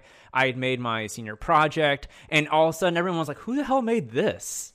And then, like, kid you not, like, after that screening of that, my senior thesis project, everyone in my class, like all these people that were made way bigger projects, like came up to me and were like, dude, that was fucking great. Yeah. We were all asking who the hell made this, because this is phenomenal. Yeah. And I remember being like, it's because I never, like, the people that made the worst movies in that screening were the people who already thought they were like, they already thought they were good. No, they already thought they're like, I'm already the best writer and filmmaker in the world. Yeah, they watched it and they're like, this is so good. Yeah, and I realized that. So I felt like that had really built me up to where I was and really pushing myself. But then I started realizing it's also been part of my downfall in the last like 2 or 3 years, where I really been beating myself up for not writing every day, or making goals to write but then not writing. Yeah. And then sometimes so in the last like year, I've been on a very big self-compassion journey of just being like, I am worthy. I am good. I do deserve everything I've gotten because I've worked really hard for it. And it's super hard to say those things, because you're just like, you say those and you immediately want to go like, psych, you fucking suck, Chris. Like, yeah. Like, you know, you're garbage. Yeah, exactly. And, you know, and I really didn't start realizing on like, you know, where I'm just like, you know, I really just was like, man, like, I'm just like trash. I'm just a dumpster fire. And, you know, and I really didn't start realizing like how much, like, you know, it was affecting my mental health, of like, it was stopping me from writing. And I developed this large fear of writing because of it, and avoiding creative projects because I was scared of them sucking and all these things. And I realized like, I just need to give myself like a little bit more like pats on the back, and then be like, I do know what I'm doing. Like, I'm, you know, it's like, I'm Chris Sage. I'm a talented filmmaker, you know, and I really know what I'm fucking doing, and everything I'm not going to make is gold. But at the same time, like, I put my heart in everything I do. So it doesn't really matter, you know, and stuff like that. And and I'm still figuring it all out. Like, I think I have a hard time. I look at myself very much as this like grizzled young veteran. Like, you know, like, I'm just like, I have this large beard, and I'm just sitting there being like, I remember back in the early 2000s when we didn't have DSLRs. Like, we shot things on shitty camcorders, you know, and I'm just like, I've only been doing this for like 10 years. Like, that's really next to nothing. And I've been talking to a lot of other friends who aren't writing and aren't and who are doing creative, working in the film industry, but not on a creative sense. And I've been telling them like, you know, they're like, I'm beating my, I don't know if you can relate, but like, I'm super hard on myself, and I need to get over that hump. And I'm like, yeah, like, you're good, you're talented, you can do it. Like, you don't, and it doesn't have to be the best, and you just have to be okay with like, it's that, again, it's not a game of chess. Yeah. It's a pickup game of basketball. Yeah. All right? You have bad games, and athletes they might beat themselves up afterwards, but they don't retire after keep practicing. Like, LeBron doesn't retire after he has a bad game. No. You know, he probably beats himself up a little bit, but he goes out the next day and he fucking gives it his all again. Yeah. And that's something like, I do that at my at the jobs I worked. Yeah. But then I never carried that over to filmmaking. Yeah. But that's really important to hear, because again, it's what I said is, you know, okay, just because, you know, you always hear like, well, you just get back up and you give 110%.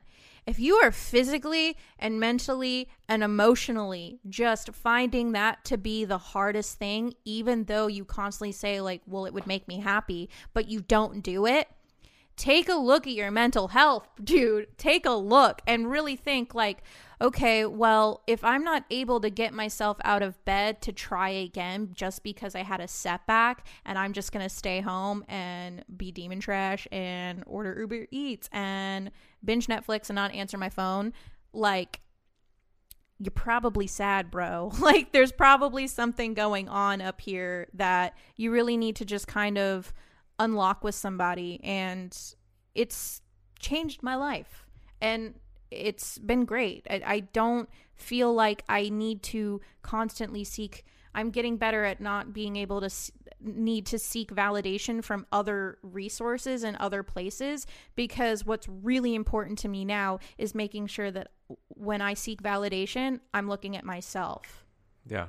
No, and that's a big one. Cause like what my circle of whatever is, my circle is I pick a project, I start trying to work on it, I start beating myself up, I seek validation, and then I start the project, and then I beat myself up, I seek validation, I go back to the project, that's my circle. Yeah. And that's a circle, meaning that's a pattern in a circle that's on a line. Yeah. There's no end goal there. Yeah. Because it's just a cycle that I keep running through, and I've been doing it for the last like 2 years of my life. And then I started realizing, that same thing, like, like I am good, and it's okay if this isn't working right now. It's okay that the scene isn't coming off as I want it to, and I started just really trying to trust and give myself a break. And then in certain days when I just don't feel like I'm writing, I don't beat myself up over it. Yeah, it's like, okay, well, I need to take a break. I need to go. One of the biggest things, and we talk a lot about being a creator, but this goes into anything you do. But one of the biggest things, like, my boyfriend Raven told me, was that he's like, when you are a creator, like, you feel it's very easy to get burnout, because if you're constantly creating, there was like a time, earlier on when we were like doing way too much. We were editing, like there was literally no time in the day for breathing. And he was like, if you keep going and you burn yourself out, creators need to consume. People need to take things in, whether that's going out and seeing a friend, going for a walk, or watching something for inspiration. Whatever it is, you need to take time away from your craft so that you can actually have experiences to not only experience life and the beauty of that and just living, but so that you can take your experiences and turn it into a movie, talk about it on a podcast, or take it and use it towards knowledge as you're achieving your career goals or whatever it may be. You have to take that time to refuel, because it's extremely important. It is something I take very seriously now. We have one day a week where we don't do anything related to Demon Trash. I don't work, I don't cook, I don't clean, in the words of Cardi B. Like, I just take a day where it's mine, and I do whatever I want to do. And I figured out a process. Is what you're saying. I figured out a process. Which is half the battle. Yeah, exactly. And then next week I come in and I'm like, nice. I got energy. I'm ready to be funny again. I'm ready to edit and shitty jokes again. So yeah, I think that is really important. And so just mental health, I just want to keep saying it, because it's just, I feel like it's just transformed my life doing it, realizing, oh shit, it's not because I'm a piece of shit. It's not because these self-help books were saying like, it's just because you don't care enough. It's because you don't give a fuck. It's really wasn't that. I gave a fuck too much. Yeah. Too much so that I couldn't see and realize what was going on with me. Yeah. Well, yeah. I see it a lot too, where like, I have a lot of friends, or not friends, but like I've met a lot of other people. Well, because I'm about to say, I've met other people who I like don't feel are as talented, but they're doing stuff constantly because they don't have that doubt, and that's what made me realize they think they're the shit, and that's why they're making like 5 short films, but, you know, but like in a good way. Like I respect the hell out of what they do. I don't love it. Yeah. And that's fine. Yeah, I don't love what they're doing, but at the same time, like they're not doing it. Yeah. And I was like, fuck, like these guys, you know, with your like big like, oh, and they don't make like their movies are not as good as mine, you know, kind of thing. And you're like, but you know what? They're fucking doing it. And so like they're better than me.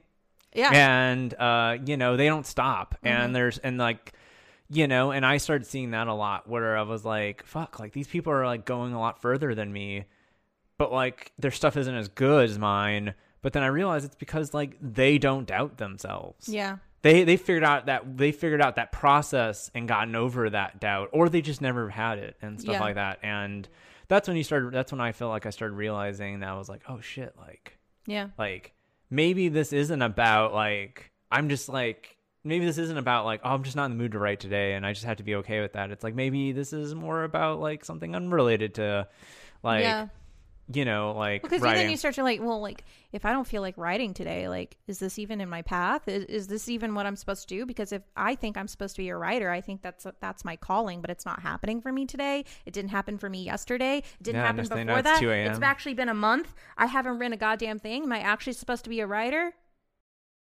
And then and then imposter syndrome kicks in. Exactly. That is it. That's the beginning. So it's just like, I think we've beat it to death. I think you just have to do it, and you have to believe, and really just really care about you. Give yourself some love, and remember that like everything you've done hasn't been a failure. It's just been a stepping stone. You're a little volcano. Yeah.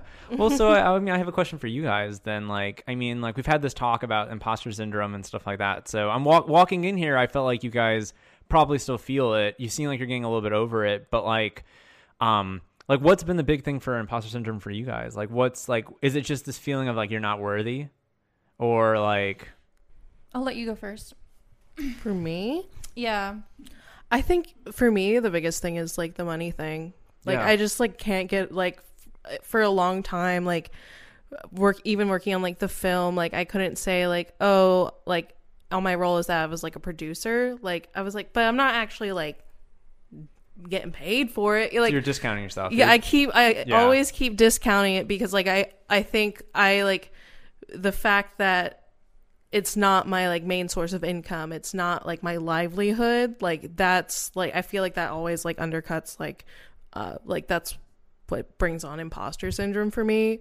So now I'm just kind of like throw that out the window because like I know one day like, and I'm trying to really hold on to that vision, I think, because sometimes I feel like for you, what I admire about you is that you have your vision. I feel like you've almost mastered like visualization and manifestation because I think a lot of people think like, hey, like manifestation is like, oh, I just paint this pretty picture, but like they don't like do any steps to take towards that like manifestation picture. I feel like you do both. You have a clear picture of what you want and you keep working towards it. You know, sometimes you have setbacks and stuff like that. For me, I think a lot of the times I didn't know what I wanted. Okay. Like, or like I didn't have a clear picture. Like that's why like sometimes it's like, oh, maybe I'll be a video editor, maybe I'll do this. It's because I didn't know like what I wanted like long term, or like I don't think I ever thought to think like, all right, 5 years from now, what is my life gonna look like? Do you know what I mean?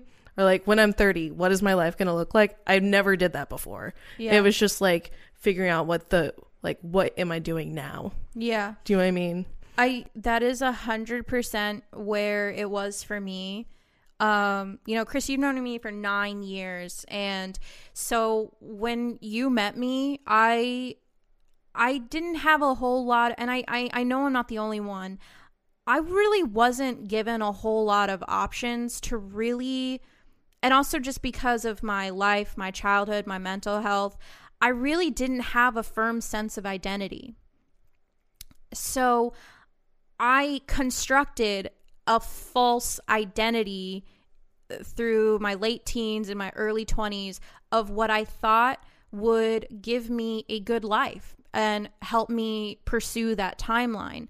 And what really fucked me over, but in the best way, was when that illusion started to shatter when I left college and I moved here and had to figure it out. And I was completely on my own. And it was just like realizing I have just spent 5 years after high school, even during high school, like 6-7 years of my young adult life, literally having to realize I just spent a whole lot of time doing something I don't even fucking like. I'm miserable. What do I do now? And then, so I had to, that's what started the going into these different careers, you know, because I had this degree and just being like, oh, this sucks. And it wasn't until, you know, I went into freelance filmmaking just because I quit my job. I hated it so much. I went into it. And I saw, you know, when I was younger, I really wanted to just be a creator. I wanted to write. I loved making videos. Like I used to do this comedy video thing with people. And it was super fun. But I never saw it as being a career opportunity. I never was like, oh, I can go on YouTube, because I also just really didn't like myself. I really didn't realize how very little I thought about myself for a really long time. And so when I started to like see that it was possible to have a career and to break these timelines and meeting people and having all these experiences and working all these different jobs and just kind of figuring out myself of being like, I'm just going to go for it. I'm just going to do it. And so when we started this podcast, it started out kind of like a joke. Like, did I think it was going to go anywhere? I didn't know. I don't really know. I just was like, we're just going to do it for fun. And then it really was, honestly, honest to God, we've been doing this for 2 years, but we didn't start taking it seriously until probably less than a year ago. And I would say in the last even 3 months, we've really, is it. I think we talk about all the time is that like, if it weren't for the podcast, if it weren't for the pandemic, like we wouldn't be where we are 100%. Now. Because when the pandemic hit, like, I think it really threw, like, I've never done so much self-work. Do you know what I mean? Like, because you took a really long look in the mirror. It took a really long and hard look in the mirror. I feel like a lot of like my early 20s, like you're not really like present in like what you want to do. You're just doing things, but you're not reflecting or like making trying to figure out how to make money. Let's face it. You're trying to figure out how to survive. You know, exactly. It was a survival thing of like, oh shit, I just got to survive now, even though I'm super miserable. And it just cracked. Like my foundation cracked. I couldn't do it anymore. And I had to I've essentially been rebuilding for like the last 3-4 years of my life. And so, yeah, it definitely started the imposter syndrome because I really had no idea what I wanted to do. I had no idea. I realized it's very difficult to realize I actually don't know who I am. I actually don't know what I like. I don't really know exactly what my dream job is. You know, that's really fucking hard. That is really, really hard. And I mean, it makes me emotional to think about because now I just know who I am. Like, I know who I am and I'm very happy with it. It blows my mind that I'm able to be on camera. Like, really. I always wanted to be like, I've been on camera before, but I always just wanted to like be behind the camera. I just lacked confidence and all of that. But now it's just, I feel fine. I'm doing it, and this is who I am, and this is what I want to do. And it's been a lot, but the imposter syndrome does still come back. But I'm dealing with it. And I'm getting over it as best I can. I don't think, you master it. I think people still are getting it. I think forever. Self-doubt, yeah. You're always going to, I feel like you're always going to doubt yourself, and that's fine. But as long as you know, like in your heart of hearts, like, well, I'm happy. This makes me happy. I won. I'm successful now. And that has been the biggest thing. I know what I want now. I didn't know before. And I just feel like you have to keep chasing what you want. And like I said, I had a very realization in my mid-20s of, if I chase what I love, everything else is going to follow. And I've gotten, like everything I wanted, I've gotten. You know, like I have a savings. Like, I have a girlfriend. Like, everything that I want, like, I've gotten, you know, and stuff. You sold a movie. That's so cool. Yeah, you sold a movie. I sold a movie. You are a writer. Like, I sold a movie, you know. You're doing it. Like, I mean, in the next 2 years, I'm probably going to buy a house. Like, you know, like, I'm not, but, like, I never gave in to, like, well, I'm not making money, you know, because I did whatever I needed to make money. But I also never lost sight of that these are just stepping stones, like. And I think that's like something for me is like everything's just a stepping stone. Like, you know, like I'm going to cross this fucking river and, you know, and get to the other side and stuff. And, you know, just like Charlie and the Chocolate Factory, I'm going to get everything I've ever wanted and live happily ever after. Yeah. I think just like the biggest thing is Charlie's golden ticket is self-discovery. You kind of just have to like really, you have to believe in yourself and you have to do it because otherwise you're wandering around. You're not even at the river yet. You're wandering around the forest. Yeah. You know, you don't know what the other side looks like yet. Exactly. You know, I feel like, and that was my problem for a long time is like, I didn't know what the other side looked like. So I couldn't put anything into place of what to like go there because I didn't know what it was. But now like I have now I know what I want it to look like, and now I can keep making steps towards that, and I'm like way more motivated because I know. Exactly. So yeah, I hope that answers your question. No, it does, because I was just kind of curious to see where like it, like again, and it stems from a money kind of thing of like we're not making money off of this and like, you know, and that kind of thing. And I just feel like that's an old generation very much puts that on there. Like you can tell like certain people that you're a podcaster and they'll be like, well, how much they're going to ask. I have it all the time. Like, well, like, are you like doing that for a living? Do you have a sponsor? Do you get ads? You know, and how many viewers do you have? How many people are listening? It is so crazy that is like the first fucking thing out of your mouth. You're not even going to ask me the name of the podcast. It really is just like, it is crazy how many people do that. Yeah, well, but they come from a generation of work really hard, retire at 50 or 60, you know, and like that's just not the dream. That's like that doesn't happen anymore. Jobs don't give you those benefits unless you work certain places, you know. And I just think that kind of vision is kind of gone of like work really hard for like 40 years, retire, and then you get to finally do what you want to do. And like I know like that's something that like. I see people still have that installed of like, you know, you're not supposed to love what you do. And I'm like, no, like that's not. That's or like some people, we've talked about this before, like people live for the weekends because that's when they get to do what we want to do. Yeah. But like for like me and her, like we like literally can't do that. Like it would make me miserable. Like it wouldn't work for me long term. We literally live for like, literally the most fun that we have, and we've talked about this, is like literally the most fun I have is doing this and like making stuff. Like that is the most fun. It's a lot of fucking work. Some days I'm like, I don't want to fucking edit. Why? Yeah. But then it's just like, but I wouldn't have it any other way.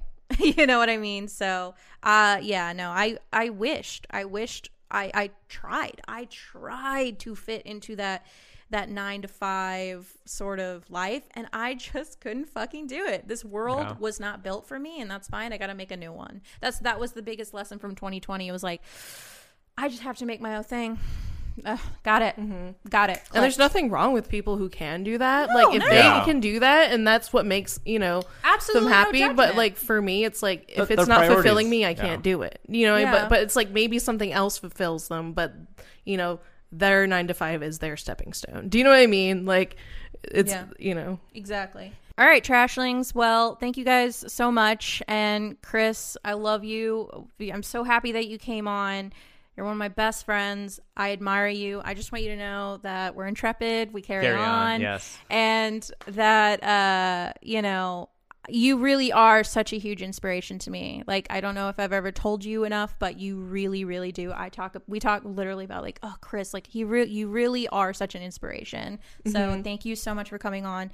And I learned something today. Yeah. So thank you so much. Thank you. And I really appreciate coming on. This is my first time ever really doing a podcast and stuff like that. So I really appreciate it. And, you know, I love you guys a lot, and you guys are great. And I really do think there's going to be really big things in your guys' future. And you deserve all this. I know it's just like, you deserve all this. You deserve all the success. You deserve to be an awesome monthly. and all the other trash things. You guys deserve whatever you're getting right now in your life. And yeah, I know, right? Oh my God, I'm gonna cry. Well, but yeah, you guys, it's hard, and it's definitely hard to hear. And I definitely feel like I am the first one to like write everything off. Anyone who gives me a compliment, I'm the first one being like, well, fuck, you don't realize all these dumpster fires I'm hiding from you. I'm a mess under here. Yeah, I mean, but that's the thing is, like, I might see, you know, we all seem like we're well composed, and we all seem like we don't have these issues. But it's like, you know, as we kind of learn, like, you guys really admire these things about me, but like, I feel the same way. Yeah. You know, but I'm like on a path of not feeling like it and stuff. So yeah, but you guys, this has been great. It's been a lot of fun. Yeah. And so I definitely love to be back on at some point in time. But yeah, so invitation forever. So guys, around the same time, I think we're releasing it the same day. We also have a video on our YouTube with Chris where we're gonna watch Twilight for the first. He's gonna see it for the first time. Never seen it. Like I've seen like one clip where he's at the edge of Bella's bed, and that is literally all I've seen. And I'm really interested in the context. How of this. have you been sheltered from Twilight? Yeah, but you know. I'm looking forward to it. I'm really excited, and I think it's going to be a good one. So, guys, go check that out on our YouTube, Demon Trash, and all of our links and all of that. You can find that on demontrash.com. Guys, thank you so much for listening, for watching. Thank you so much. We love you. Thank you, Anchor, our sponsor, and we will see you guys next time.